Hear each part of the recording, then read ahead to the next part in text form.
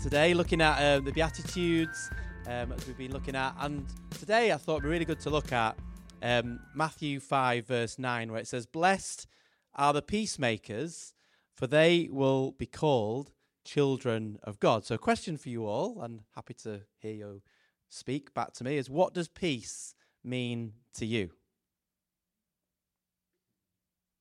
Any ideas? 20 minutes of quiet at home. Yeah, I think we can all identify with that. Feels very peaceful, doesn't it? Calm, yeah. No conflict, yeah.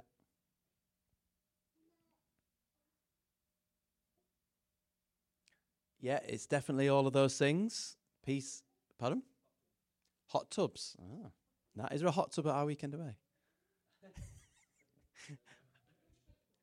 Yeah, so peace can mean lots of different things to us in our lives. It can mean calm, absence of conflict, that sort of 20 minutes of quiet. And it's great to see that throughout the Bible, peace is a really key value in the kingdom. Righteousness, peace, and joy. And we're going to look at that in a moment. Thankfully, we don't have war and conflict in our own country at the moment. And that is something to be very thankful for, given the history of our country. But we don't have to look very far to see that happening, do we? Sadly, all across the world, even in Europe, in Ukraine, as we've seen over the last year, there is war. However, peace is much more than just the absence of war and physical conflict. It is that, but it is more than that, I believe. Peace, or the lack of it, can really impact our daily lives, our families, our workplaces, our commute to and from work, with our children, with our church family, in our relationships with God and our view of the world, and our attitude towards those in authority. I remember growing up, going to church. Sometimes we'd drive to church, and sometimes there was a few arguments on the way, if I'm honest. Not between my mum and my dad, but mainly between me and my sister, or between me and my mum, or my sister and my dad, about being late or not wearing the right things or something. And it kind of did affect kind of the mood as we went to church. So I remember mum and dad sort of trying to keep the peace so that we get to church as a family in a state where we were at a place of peace. I think if you drive anywhere, like driving to work or the shops, and people wind you up, it can really impact your sort of attitude, can't it? And take away maybe that peace that you started the day with. But here in the Beatitudes, we see that Jesus is the Prince of Peace. It's talked about that in Isaiah 9 and verse 6. And he talks about being blessed are the peacemakers, not the peacekeepers. And we'll talk about that in a moment. But peacemakers, so they all will be called children of God. And peace is at the hallmark of the kingdom. The kingdom of God is righteousness, peace, and joy in the Holy Spirit. Romans 14, verse 17 to 18. Let's just turn to that. Let's read that together.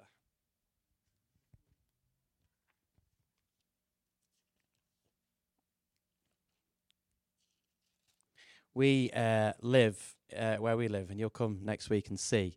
But we live next to a house that used to be a student house, but now it has some young adults in it. And they're very well behaved, but they are young adults, so they will make noise at different times of the day till we make noise.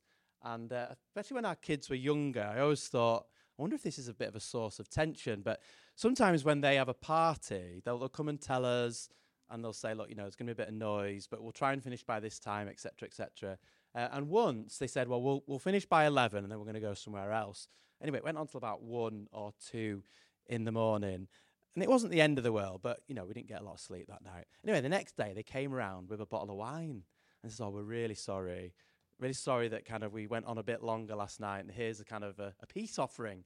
And it was great, because it kind of, we took it quite well, and it did help to keep the peace. But I think we've probably had our fair share of noise as well, particularly when Daniel started playing the drums. Josh now plays the piano. And children just make noise at very different times of the day to young adults. But anyway, that's another area where we need to keep the peace with our neighbours.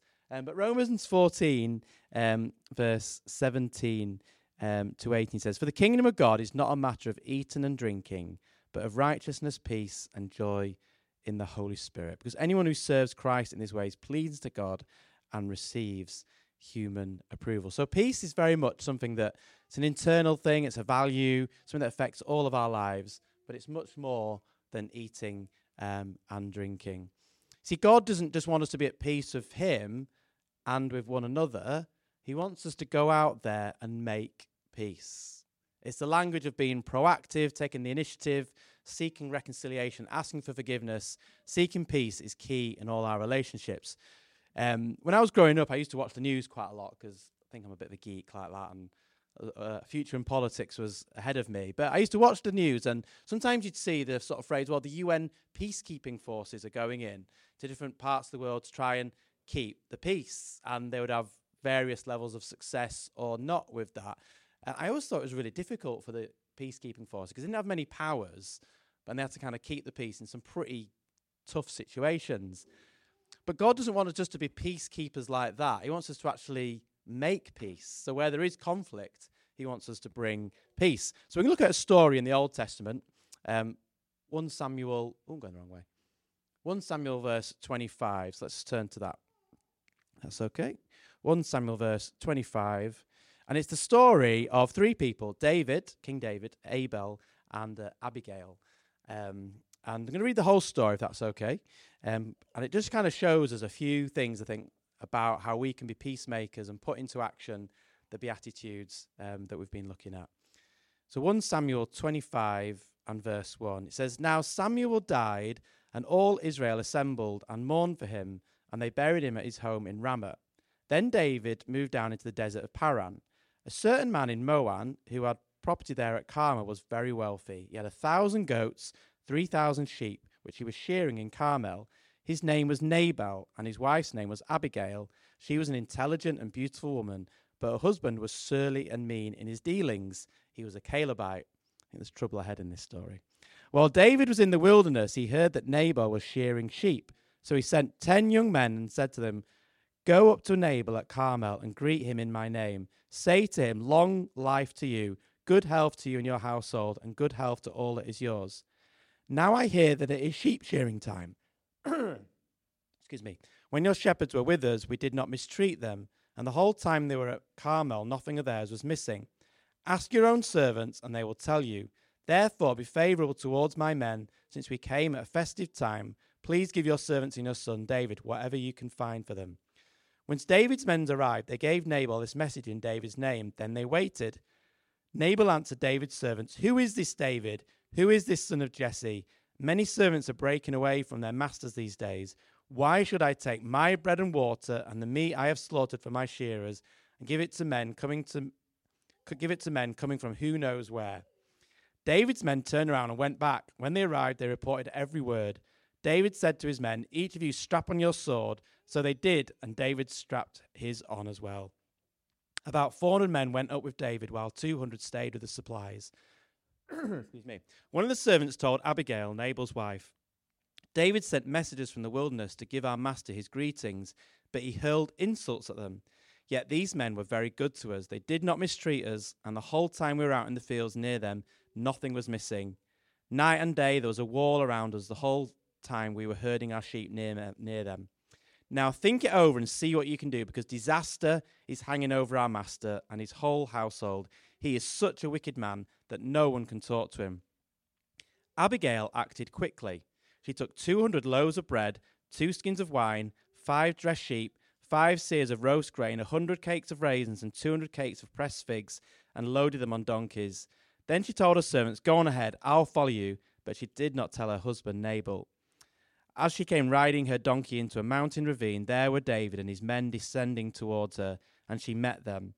David had just said, It's been useless, all my watching over this fellow's property in the wilderness so that nothing of his was missing. He has paid me back evil for good. May God deal with David, be it ever so severely, if by morning I leave alive one male of all who belong to him. When Abigail saw David, she quickly got off her donkey and bowed down before David with her face to the ground.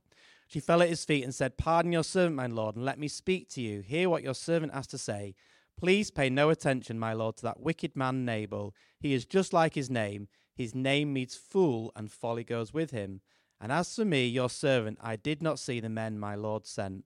And now, my Lord, as surely as the Lord your God lives, and as you live, since the Lord has kept you from bloodshed and from avenging yourself with your own hands, may your enemies and all who are intent on harming my Lord be like Nabal, and let this gift which your servant has brought to my Lord be given to the men who follow you. Please forgive your servant's presumption. The Lord your God will certainly make a lasting dynasty for my Lord, because you fight the Lord's battles, and no wrongdoing will be found in you as long as you live. Even though someone is pursuing you to take your life, the life of my Lord will be bound securely in the bundle of the living of the Lord your God. But the lives of your enemies he will hurl away as from the pocket of a sling. When the Lord has fulfilled, my Lord, every good thing he promised concerning him as appointed him ruler of Israel, my Lord will not have on his conscience the staggering burden of needless bloodshed or of having avenged himself. When the Lord your God has brought my Lord success, remember your servant. David sent to Abigail, praise be to the Lord your God of Israel, who has sent you today to meet me. May you be blessed for your good judgment and for keeping me from bloodshed this day, and from avenging myself with my own hands. Otherwise, as surely as the Lord, the God of Israel lives, who has kept me from harming you, if you had not come quickly to meet me, not one male belonging to Nabal would have been left alive by daybreak. Then David accepted from her hand what she had brought him and said, go home in peace. I have heard your words and granted your request. When Abigail went to Nabal, he was in the house holding a banquet like that of a king. He was in high spirits and very drunk, so she told him nothing at all till daybreak. Then in the morning, when Nabal was sober, his wife told him all these things, and his heart failed him, and he became like a stone. About 10 days later, the Lord struck Nabal, and he died. When David heard that Nabal was dead, he said, praise be to the Lord God, who has upheld my cause against Nabal for treating me with contempt. He has kept my servant from doing wrong and has brought Nabal's wrongdoing on his own head. Then David sent word to Abigail, asking him to become his wife. His servants went to Carmel and said to Abigail, David has sent you to take you to become his wife. She bowed down with her face to the ground and said, I am your servant, and I am ready to serve you and wash the feet of my Lord's servants. Just to sort of, this story, I think, illustrates what it is really to be a peacemaker and to get involved in a situation which was escalating pretty quickly between David and Nabal, all about sheep and shearing and land, but really two powerful blokes kind of getting into sort of a battle that didn't really need to be fought. And Abigail was stuck in the middle of this. She was seeing that it was escalating really quickly, and she didn't go after peace and harmony and reconciliation. There would be a lot of needless bloodshed. There would be a bit of a war and conflict. So she, acted really quickly. She assessed the situation and discerned what to do. She wanted to avoid needless bloodshed, and she was a peacemaker. And she saw that her husband, Nabal, was a bit of a bad man, really. Very mean, surly, got drunk a lot, didn't treat his workers very well. And Abigail saw that. David just taken over from Samuel. He was just, Samuel just sort of died, so that, the change in Israel's history. But David, as we know, was a bit hot-headed himself and had moments in his own life of good and bad. But here we see Abigail, an intelligent, beautiful woman, bringing harmony and reconciliation, able to, get in the middle of that situation and make peace. And we might not all face situations like that every day, but we will all face situations where we have a choice about making or not making peace. And I think that's what the Beatitude is all about. Blessed are the peacemakers, for they will be called children of God. Even this week, in our families, in our communities, in our workplaces, we will have a choice. Can we be peacemakers? Can we go out proactively to make peace, to avoid conflict? So there's a few things that I think we can do to try and do that. How do we minister peace and peace to those around us? We can be quick to listen, slow to speak, prayerfully consider how to respond. I think Abigail showed that in that story. She prayed. She saw an escalating situation and how to sort of respond to that. But sometimes we can bring peace by being willing to repent, ask for forgiveness, seek reconciliation. we've probably all sadly seen that maybe in our own families, even in this church community, where that unwillingness to repent, ask for forgiveness and seek reconciliation can really have quite drastic and damaging circumstances. Sometimes peace can take time. It doesn't happen overnight. It is a process, and we've got to be willing to work at it. Sometimes we'd just like to get involved in a situation, bring about peace, and it's all done. But we know it also can be a process, not an event. The peace process in places like Northern Ireland, many of you will observe this over many years, and it's not that this situation is fully resolved. Northern Ireland's in the news again this week, quite a lot about the protocol bill and all the impact that that's having on the people of Northern Ireland. But when I was growing up, and many of us were growing up, hundreds, if not thousands, of people died in the peace conflicts, the Troubles, as it was called, in Northern Ireland. And obviously there was a lot of hurt and sectarian division on both sides, and a really awful situation for many, many years. That situation has improved, still not perfect, but it has improved. There isn't lots of bombs on the mainland down in Ireland now. And this picture, many of you will know this picture. Obviously, you've got the Queen, our late Queen, who sadly died last year, shaking hands with Martin McGuinness. Now, Martin McGuinness was really involved in the IRA during the Troubles. He was pretty much the main person or the second in command, and had blood on his hands. He was involved in some really terrible, terrible things. In 1979, the Queen's own cousin was killed by the IRA, Lord Mountbatten. So even in the Queen's own family, she suffered loss, she suffered hurt, she suffered death. But this handshake was quite pivotal in 2012, I think it was. There was a meeting. The Queen went to Ireland in 2011, the first time the Queen had been to Ireland for 100 years. And then a year later, there was going to be this moment where she met Martin McGuinness and other politicians in Northern Ireland. It was the whole thing, would she shake this guy's hand? Because Martin McGuinness had, admitted some of the things that had been wrong in the past, sort of tried to bring a ceasefire about, so trying to seek a path of peace.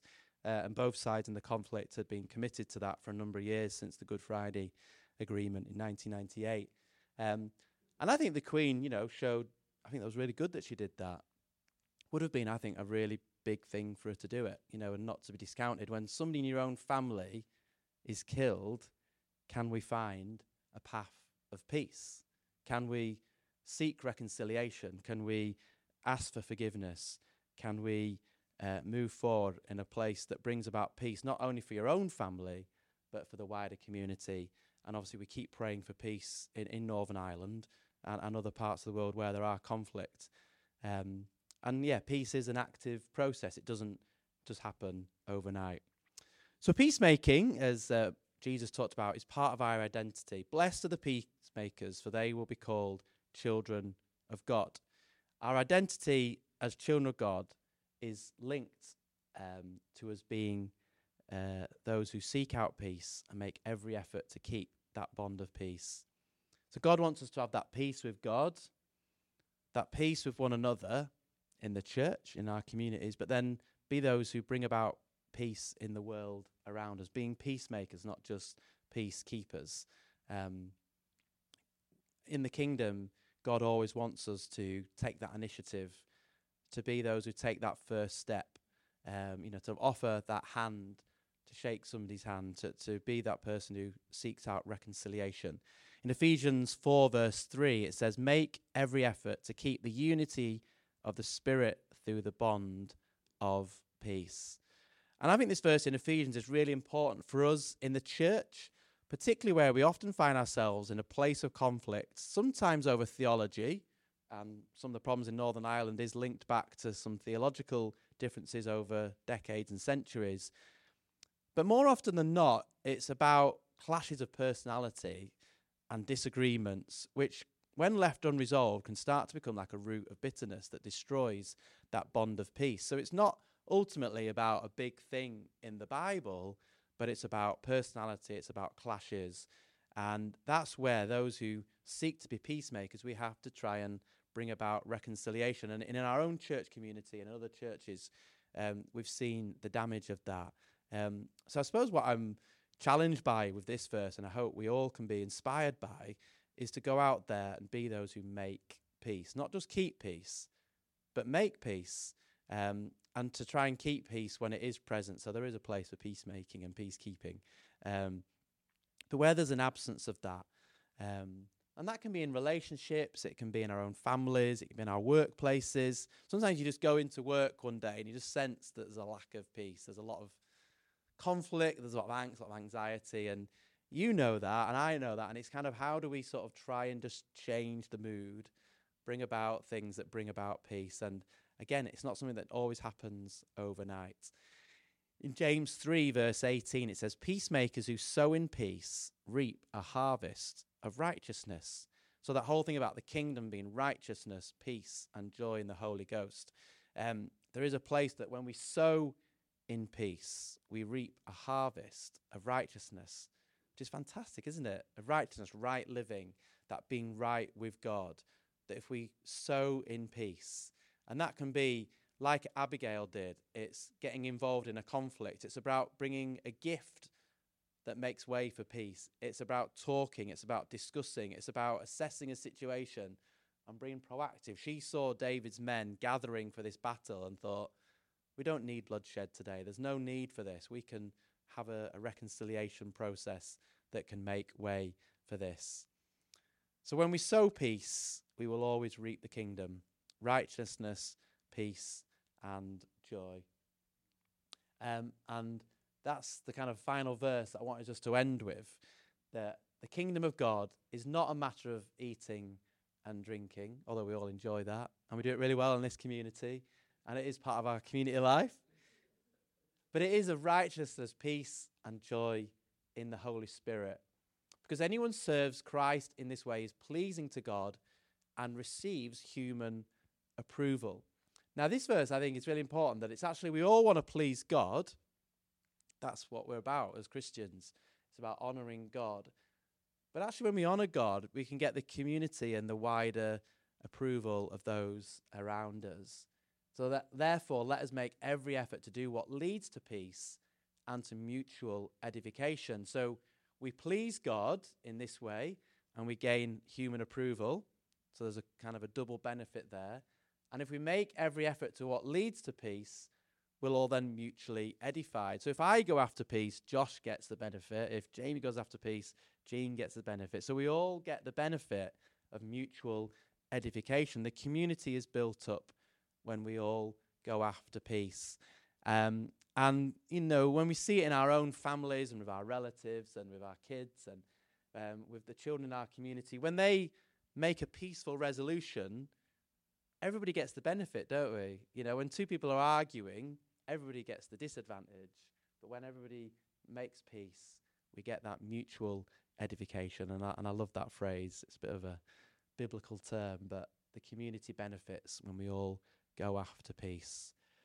So let's just pray as we close that we'll have peace with God, peace with one another, but also that we'll be peacemakers in the world around us, in our families, at work this week, in our communities, that will be like the Queen that offers out that hand of peace, even to those who were formerly our enemies, that will be quick to listen and slow to speak, that will prayerfully consider how to respond and get involved like Abigail did in that story with David and Nabal, that we'll be willing to repent and ask for forgiveness and seek reconciliation. That we'll know that sometimes peace can sometimes take time. It's a process. It's not just an event. But that as we go after peace, we'll see his righteousness, peace, and joy, because that is ultimately what the kingdom is about. For blessed are the peacemakers, for they will be called children of God. Thank you, Lord, for your word with us. Thank you that when we go after peace, we are blessed, and that we know your approval, but also that approval of the world and humans around us. Thank you, Lord, that this is part of our identity. So, Lord, help us this week to live out that in any context where we see a lack of peace, where we see anxiety and conflict and just that lack of peace and awareness of who you are, God, that we would just be able to minister that. And I pray for us all that we would just be ministers of that peace that we've experienced first in our own lives. Lord, that you would just minister that into situations that we're all facing now, that we would be able to be at peace with you, with one another, and then take that into the world all around us, that we would see your kingdom, that righteousness, peace, and joy in the Holy Spirit this week in our situations and in our lives. We thank you, Lord, that we are blessed when we are peacemakers, for that is who we are as children of God. Thank you, Lord Jesus. Amen.